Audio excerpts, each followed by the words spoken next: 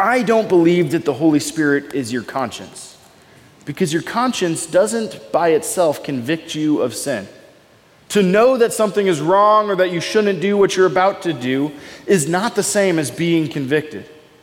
To be convicted is to be cut to the core. This is fundamentally not okay. And I need God's help for all of this to change. To be convicted is to see your sin is not just something you live with, but is absolutely destroying you and the people you love every day. To be convicted is to see the weight of what you and I deserve, death and judgment. And at the same time, the Spirit comes that we might see righteousness, that we might see it has nothing to do with my efforts to try harder. But this God we sing about, how marvelous, how wonderful, this God would come as the righteous Son of God. He would take on flesh, and he would bear the weight of all of our sin. And when we're convicted of sin in such a way that we see what he has done, we also see who we become. Those no longer under judgment, but freed. Hi, this is Chris from The Point, a church where you can come as you are and you can text in your questions.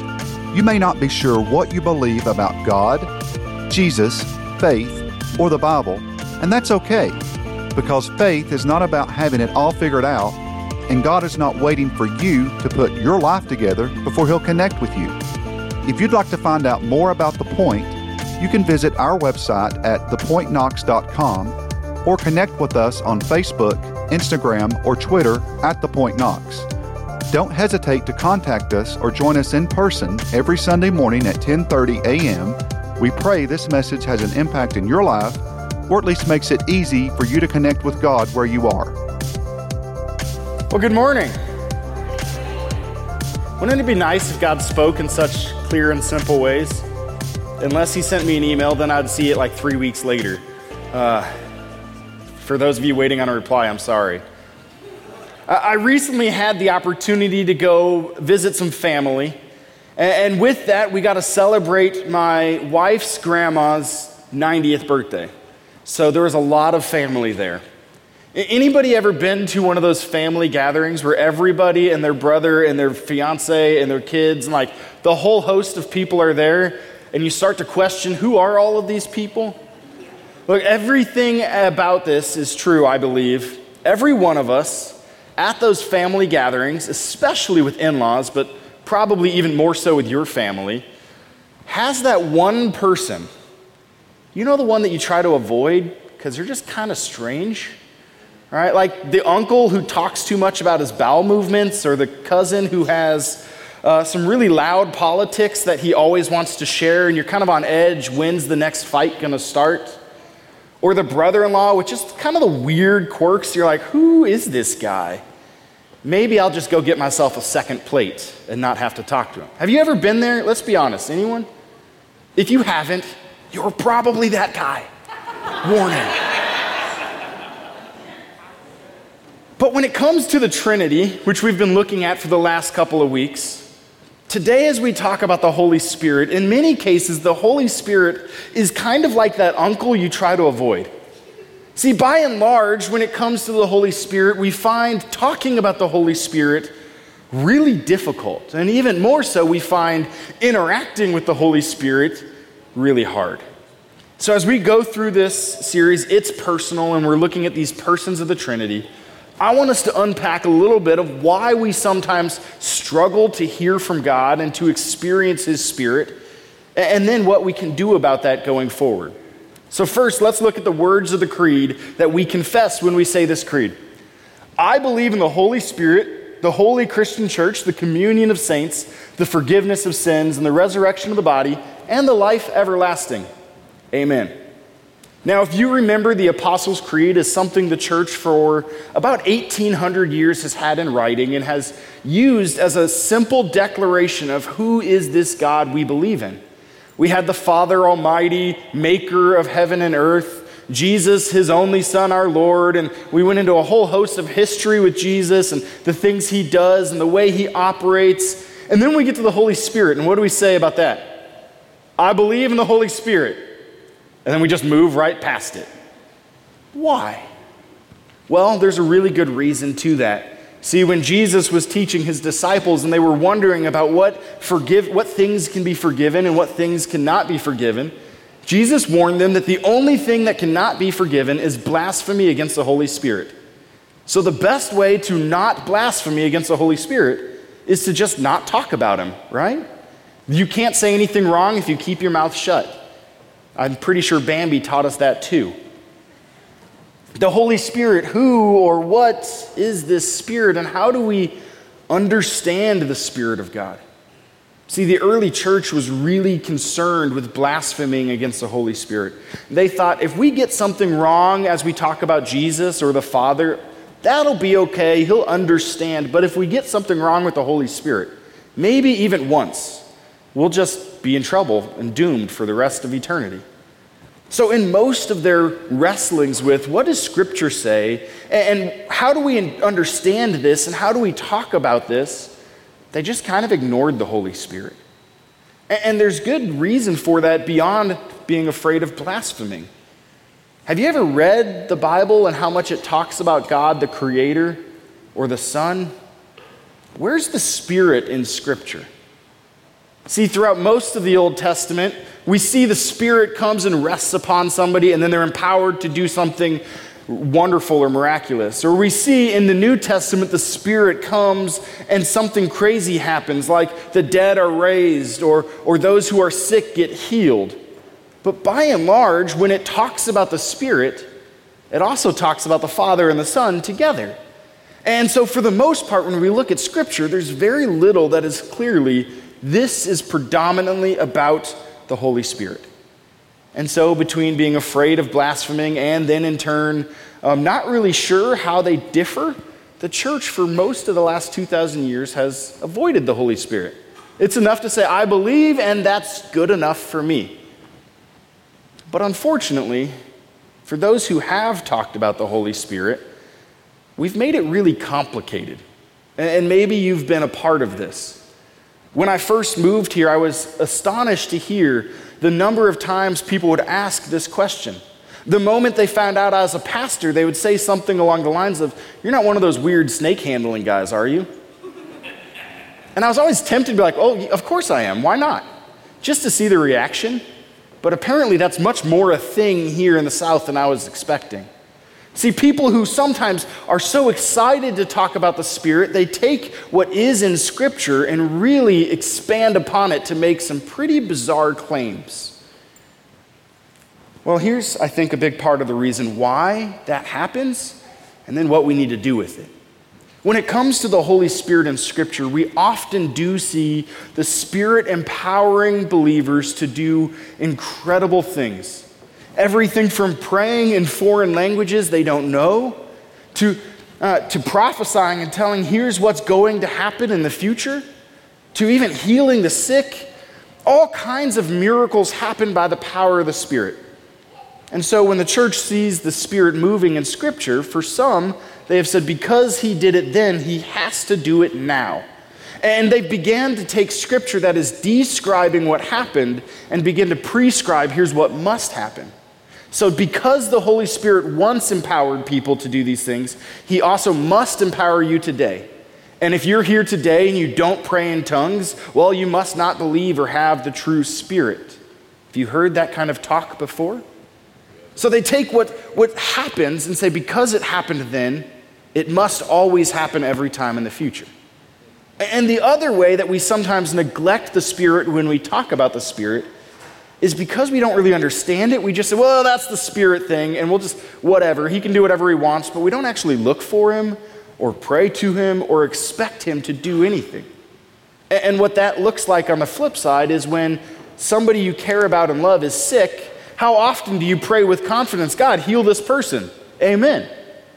Or do you pray, God, if you want to, if you would consider it, maybe think about if you can, possibly healing this person, right? We try to give the Holy Spirit an out and say, you won't always do what I'm expecting or hoping, so therefore I just don't ever need to hope for it or ask for it. And we begin because the Spirit often works in ways that are not rational or reasonable, we begin to just neglect him altogether. So, if these are reasons why we sometimes struggle to discover who is the Spirit, what I want us today is to do today is to look at Jesus' words when he promises the Spirit and begin to look at what should we be looking for when we say, I believe in the Holy Spirit. We're going to begin today in John chapter 14. If you were here last week or you joined us online, we looked at the first part of this a little bit last week. Today we're going to pick up in verse 15. Jesus is preparing to die. He's getting really close to offering his own life, and there at the end he teaches his disciples a whole lot about what life will look like when he dies and rises and ascends into heaven. In verse 15 he says this, "If you love me, you will keep my commandments, and I will ask the Father, and he will give you another helper to be with you forever, even the Spirit of truth, whom the world cannot receive because it neither sees him nor knows him. You know him, for he dwells with you, and he will be in you." Just as a brief aside, when somebody says Jesus lives in my heart, I think what they mean is the Holy Spirit, because Jesus has a body and is like tangible, and the Holy Spirit lives in our heart. In fact, earlier this week I was asked a question in conversation like, what exactly is the Holy Spirit in substance and in nature? How does that work? So while I rarely do this, today I'll share a little bit of Hebrew that was used to then translate into the Greek. It's the word ruach, which is where we get spirit from. But that same word for spirit is the same word for breath and wind. So in the very beginning in Genesis, when God breathes his life into Adam and Eve and they come to life, that is God's Spirit being given to them, God's power in them. And if you're trying to figure out, well, how does that work today for us? Well, picture the wind. We can neither control it nor tame it. It comes and goes where it pleases. Not only that, the wind, we can feel its gentle breeze. We can feel its presence with us, even as at times we don't see it moving in any way. We can be confident that even if we don't see any wind today, there certainly will be wind again in the future. The Spirit moves in similar fashion, that he is here and he is moving, and when we feel it or we don't, or we see it or we don't, when we're aware of his moving or we're not, it doesn't change that he's still here as our helper. Some translations translate that word helper to say counselor or comforter. He's here to comfort us, to counsel us.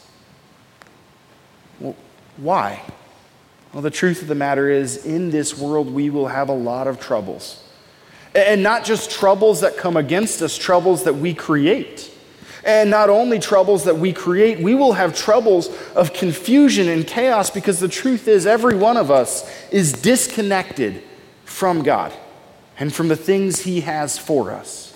And some of us have been more connected for a longer period of time, but even then, there's something, our sin, our brokenness, our own limitations, that keeps us from knowing the fullness of God. So the Spirit of God comes to us to help, to comfort, to counsel, to guide us. We'll continue. "I will not leave you as orphans. I will come to you. Yet a little while, and the world will see me no more. But you will see me. Because I live, you also will live. In that day you will know that I am in my Father, and you in me, and I in you. Whoever has my commandments and keeps them, he it is who loves me. And he who loves me will be loved by my Father, and I will love him and manifest myself to him." Judas, not Iscariot, said to him, "Lord, how is it that you will manifest yourself to us and not to the world?" And Jesus answered him, "If anyone loves me, he will keep my word, and my Father will love him, and we will come to him and make our home with him. Whoever does not love me does not keep my words, and the word that you hear is not mine, but the Father's who sent me. These things I have spoken to you while I am still with you. But the Helper, the Holy Spirit, whom the Father will send in my name, he will teach you all things and bring to your remembrance all that I have said to you. Peace I leave with you. My peace I give to you. Not as the world gives, do I give to you. Let not your hearts be troubled, neither let them be afraid. I love that description of the work of the Spirit. But the Helper, the Holy Spirit, whom the Father will send in my name, he will teach you all things and bring to your remembrance all that I have said to you. When it comes to trying to figure out what is the work of the Spirit, where is God moving? Where is God teaching you all things? And specifically, all things in remembrance of him.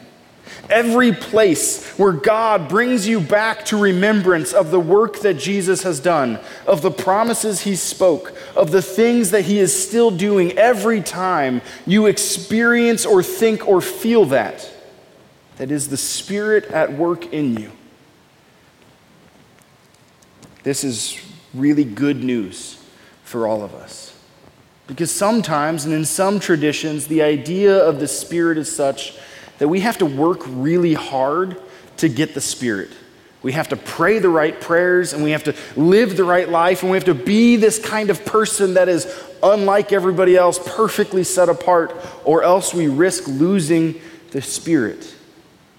Not a single one of us can call upon the name of Jesus without his Spirit helping us. And so if you're feeling far from God, like God has left you, wondering where are you in this moment, your very ability to cry out to him is proof that he's still working in you. Your very ability to say, I am far from you right now, God, is the Spirit drawing you back in remembrance to who he is and what he's done. We'll continue in chapter 16. Beginning in verse, I think I said 7. Is that where we're starting? Yes, excellent. Nevertheless, I tell you the truth. It is to your advantage that I go away. For if I do not go away, the Helper will not come to you. But if I go, I will send him to you. And when he comes, he will convict the world concerning sin and righteousness and judgment. Concerning sin, because they do not believe in me. Concerning righteousness, because I go to the Father, and you will see me no longer. Concerning judgment, because the ruler of this world is judged. I still have many things to say to you, but you cannot bear them now. When the Spirit of truth comes, he will guide you into all the truth. For he will not speak on his own authority, but whatever he hears, he will speak, and he will declare to you the things that are to come. He will glorify me, for he will take what is mine and declare it to you. All that the Father has is mine. Therefore I said that he will take what is mine and declare it to you. When this Spirit comes upon us or to us, he will convict us of our sin and of righteousness and of judgment. He will convict us of our sin. Some people read this and they think, well, the Spirit is like your conscience, right? So you do something wrong and you have that nagging feeling, I should not have done that. But unfortunately, my conscience is really good at also being overpowered and overrun and totally ignored. Like there's plenty of times I do something wrong and I know with that nagging feeling, this isn't good. But you know what? It feels good in the moment. When my kids are misbehaving, it feels really good to take control by speaking in this authoritative voice and getting their attention, even though I know it's not that good. I don't believe that the Holy Spirit is your conscience, because your conscience doesn't by itself convict you of sin. To know that something is wrong or that you shouldn't do what you're about to do is not the same as being convicted. To be convicted is to be cut to the core. This is fundamentally not okay. And I need God's help for all of this to change. To be convicted is to see your sin is not just something you live with, but is absolutely destroying you and the people you love every day. To be convicted is to see the weight of what you and I deserve, death and judgment. And at the same time, the Spirit comes that we might see righteousness, that we might see it has nothing to do with my efforts to try harder. But this God we sing about, how marvelous, how wonderful, this God would come as the righteous Son of God. And he would take on flesh, and he would bear the weight of all of our sin. And when we're convicted of sin in such a way that we see what he has done, we also see who we become. Those no longer under judgment, but freed. It says the ruler of this world is judged. The ruler of this world throughout Scripture is often talked about as the devil. Our evil foe has been judged, and we have great hope. Whatever trial or tribulation or struggle or pain we walk through, whatever amount of sin we continue to return to, as the Bible says, like a dog returns to its vomit, as often as we go back to that which brings us all sorts of pain, God has still in that place been there for you to rescue and redeem and free you from this evil world. He continues, this Spirit of truth will guide you into all the truth. He will speak what God speaks. So when you're wondering, where are you, God? He's often in that still small voice, not of your conscience, but of his word. Here I am. Let me show you what God is doing. Let me remind you of his promises. Let me tell you about how great he is. That in all things, no matter where you've been or where you are, or even where you're headed, I'm with you. There are other promises of this Spirit that we get. Like in Acts chapter 1, he promises this Spirit will empower us to be witnesses to all people. Elsewhere, Jesus himself, he says, here's the deal. When you are called to speak on my behalf, my Spirit will give you the words to say and the things to do. If you are not like Doug, and God doesn't send you emails and little post-it notes, and you are wondering, where are you today, God? I want to encourage you today to stop throughout the day and ask, Holy Spirit, what are you doing right now? And then just sit in awkward silence and listen. You probably will not hear an audible voice, though it's certainly possible. But maybe there'll be a peace that comes that surpasses understanding. Maybe there'll be a comfort for a struggle you've been going through, or a conviction for a sin you're living in, or maybe your eyes will be open to those you have been called to be witnesses to. Who do I need to love in the way that I have been loved? Who do I need to forgive as I have been forgiven? Where do I need to go that others can see just how great and marvelous our God is? This Holy Spirit sometimes empowers us with great and miraculous power. And other times, he moves like the wind, really simply and really subtly, and we just need to have eyes to see. Will you join me in asking for that today? Heavenly Father, we come before you now. You are the one who forgives, who restores, who gives us life. Your Spirit calls us to seek you. God, we ask that today we would find you. You would whisper your comfort and your counsel and your help. We ask that today you would empower us to see those whom we need to forgive. to be reminded of your promises and the things that you have spoken, to know that you are with us always to the end of the age. God, we ask that your Spirit would come, that where we have sinned, we would see your righteousness and seek to repent, to turn from that which is slowly killing us, to find life and life abundant. Give us eyes to see and ears to hear. In the name of the Father, Son, and Holy Spirit, amen. At this time, as we continue our worship, we are going to collect an offering. We are almost about to the place where we're going to start passing the buckets again. So for those of you who prefer to fill out the physical Connect card or to bring a gift in cash or check, you can do so in the popcorn buckets as you leave.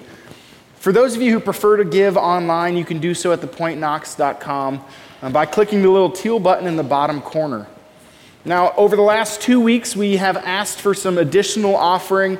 For something special, we are looking to replace our coffee pots with something that's going to be a little better and more efficient and not as old and finicky. So we are halfway there with about $700 given towards that. And if you would still like to give, this will be the last day I'm going to ask about that. If you would like to give to help us reach our goal of $1,500 for some new coffee pots, you can do so by marking on the envelope or online that it's for coffee. However you give and whatever you give, know this. We don't give to get God's love, but because we already have it. Thank you. And now we get to respond to your questions. Any big doozies? There are some really good questions, actually. Yeah. Let's jump right in.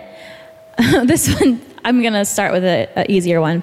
I heard the church is going to open a coffee shop in the courtyard called Courtyard Coffee. How cute is that? When does it open? I would say this neighborhood's pretty well saturated with coffee shops, but if you want to take on the task of leading that and making that happen, currently Courtyard Coffee is only open Sunday mornings from about 10 a.m. until noon. But you could certainly make it something that happens more later. I do like the free part of the Courtyard Coffee. That's the ideal part of the benefit, coffee shop. Yeah. Okay, next question. I am confused about what hell actually is. It seems different religions have different views of hell. And I read an article once that said hell and purgatory were something made up by the Catholic Church in the early days of the church to keep people in line. So what is your view? Oh, what is hell? Yeah, that's a real light one, super easy. There's not a clear consensus from Scripture on what hell is. What I do know is a matter of fact that we must hold to is that hell exists. There is an attempt and a movement by many in the church to say, maybe hell is just a figment of our imagination to keep people in line or to motivate people to seek Jesus, but Jesus talked about hell a lot. And because I believe what he spoke to be true, in some sense, hell has to exist. But also, if you read in Matthew 24 and 25, Jesus describes that hell was not created for you or for me. It was actually created as the place where all of the devil and his demons would go to suffer eternally for the rebellion that they led. And you and I were not made to go to hell. We were made to be with God for all of eternity. And so I don't exactly know what hell is or how it works or what it's like. Maybe it's a state of being where you experience something hell-like all the time. Maybe it's a physical place. I'm not sure. But what I do know is this. The only people who go to hell are those who choose to. And by that I mean Christ's blood is enough that all of us in Christ can be and are 100% forgiven and given life eternal. And so those of us who don't want him, who want it on our own, who want to say, that's not good enough for me, God's not going to force himself upon us, and he'll give us what we want, which is life without him. And that sounds pretty miserable. Next question. Because I attend more than one church, is there any way I can get the text for the It's Personal series? Some pastors write out a manuscript word for word and could easily say, let me shoot you an email, no big deal. I don't, and because I don't write it out word for word, we could pay somebody to transcribe what's online. Some churches do that as well. We don't. So currently there's no easy way to get a written form of the message, but it's always available on thepointknox.com. You can go back and watch older sermons. You can also at thepointknox.com/livestream is I think where you can find the whole service, not just the message. So while we don't have anything transcribable, I think we have a podcast with it. So if you prefer that when you're running, we have lots of ways you can listen to it. No ways yet that you can read it. Yep. Pointknox.com/media has a lot of opportunities there. Okay, so why do you think that praying in tongues is the test of faith and salvation within certain denominations? Why not healing, discernment, prophecy, etc.? Yeah, it's really hard to imitate or fake somebody being healed. Like, if you can't walk and I say, well, get up and walk, and then you don't get up and walk, I look like a fool. But if it comes to praying in tongues, which there's no standard or measurement of what is or is not tongues, any one of us could do it. So I think it's the standard and metric in some circles because it's more easy that any one of us could claim to be doing it and there's no way of knowing. I don't know if that's actually the case, that's just my perspective. And it sounds really fun, right? You sound super spiritual when you're praying in some foreign language or made up language of your own. Like, that sounds cool. I don't know. Paul writes about it in Corinthians. He's like, look, I wish that you could all pray in tongues, but it doesn't really matter. What really matters even more is that you love. Love is far more important than any of these gifts. So, including those other things that were mentioned. Including healing and prophecy and all of that, yeah. All right, next question. Isn't praying for, I love this question, whoever texted this in. Isn't praying for healing without acknowledging that may not be God's will, putting your wants in front of his? I don't think so, because I think it's always God's will to heal, but not always in our timing. Our promise is that with Jesus and his death and resurrection, we will all one day have the resurrection of the body. Our bodies will be completely healed and perfect and without any pain or sorrow or brokenness. So it is God's will always that all people are healed, but his timing for that healing might not happen until after this life is over. And we have to live with that.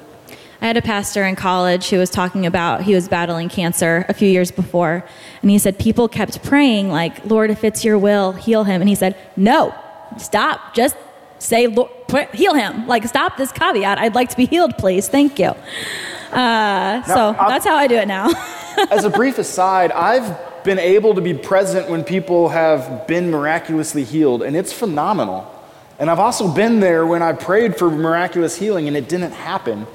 And I heard somebody say this once, and it really made a lot of a difference for me.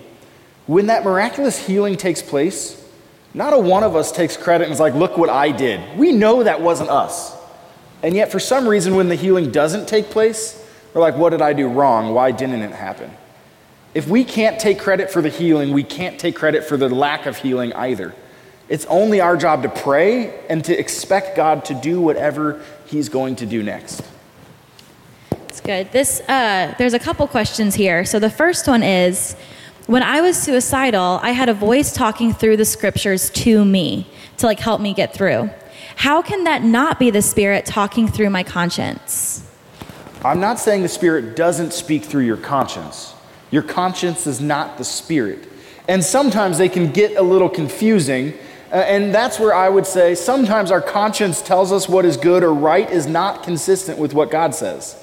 So if our conscience, which is tainted by sin, tells us to do something that is not good, even if we think it's good, that's not the Spirit. Other times the Spirit can come in that gentle reminder, you know what's right. This isn't good. You know to seek forgiveness. This isn't okay. And so, especially in that, if you're hearing this voice that's pointing you to God's word and leading you to his life, I would say that was the Spirit working however you heard that and felt that. And the next question then is, can some people have more Spirit than others? Or do you just have him or don't? Does speaking in tongues mean you have more? So to the last part, does speaking in tongues mean you have more? Not at all. Can some people have more and others have less? I think no. I think we have the same Holy Spirit that raised Jesus from the dead inside every one of us. At the same time, It's like a radio antenna, right? You might have times where all the static and the feedback and all the other things in your life make it really hard to hear the Holy Spirit. So you walk near somebody, you come close to somebody who really seems to be living out their faith, and you just kind of feel like something's different about them. That's not because they have more of the Holy Spirit, but perhaps they're more in tune to taking time to listen. Maybe they've removed some of those distractions, and so you have the same Spirit and haven't yet learned how to hear Him. But you have the same exact Spirit in the same measure. Now, Paul does write that we're given the gifts in different measures, so some can pray in tongues and some cannot. That's not an issue of having a different spirit or lesser spirit, just being given different gifts. This is the last question. So we are currently in the process of finding a home church, but haven't committed to one yet. I recently heard a pastor, not Pastor Adam, say if you're not committed to a local church, then you're not a part of the body of Christ. Is it true that believers are risking salvation while they are not committed to a church? Yes and no. I like to answer that a lot. If you haven't figured out, a lot of things don't really have clear answers. Paul does write that for those who leave the church, who are excluded from the communion of saints, they are being handed over to Satan. And Paul writes that in the context of church discipline, those who refuse to repent and refuse to turn back to what's right, those who are adamantly against the work of God. He says they should be handed over to Satan by being removed from the church. At the same time, we live in a culture that has no longer just a city church, but like hundreds of churches in this city who have differing beliefs and differing practices, but are still part of the same body of Christ.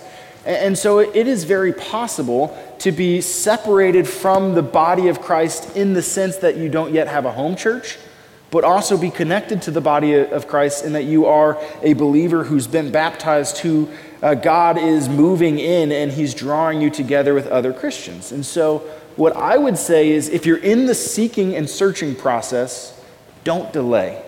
Find a home church. Find a place to be connected. And if you're in the place where you're like, I love my home church, this is great, but I'm only there or present once every 4 or 5 months, that's a dangerous place to be. It's like a spark that flies out of a fire. It might stay burning or it might fizzle out. And some of its burning might actually cause fires that you don't want to burn someplace else. So by being connected to a body of Christ, a local congregation, you're given a healthy framework of community, well, hopefully healthy. That's always the goal. A community of people who should spur you on and encourage you and challenge you where you're sinful and unrepentant, and also remind you of His promises. So if you're in that place seeking, don't delay. Ask questions, whether it's of myself or the pastor you're seeking someplace else. Ask a lot of questions about the things they believe and the things they practice, because it is important who you're connected with. I will personally never be offended if you want to have a whole lot of questions. We talk one-on-one for weeks or months on end before you decide, hey, this is where I want to plug in and be a part of. And the flip side of that, if this is not it for you, I will always want to help you find another church body. I would much rather spend weeks and months helping you find some other place to be connected than see you try to do it on your own without a church family, because I think that's just not healthy. So my really long answer is your salvation is not in trouble, but it would be really good to get connected soon. And that was the last one? That was the last one. Cool.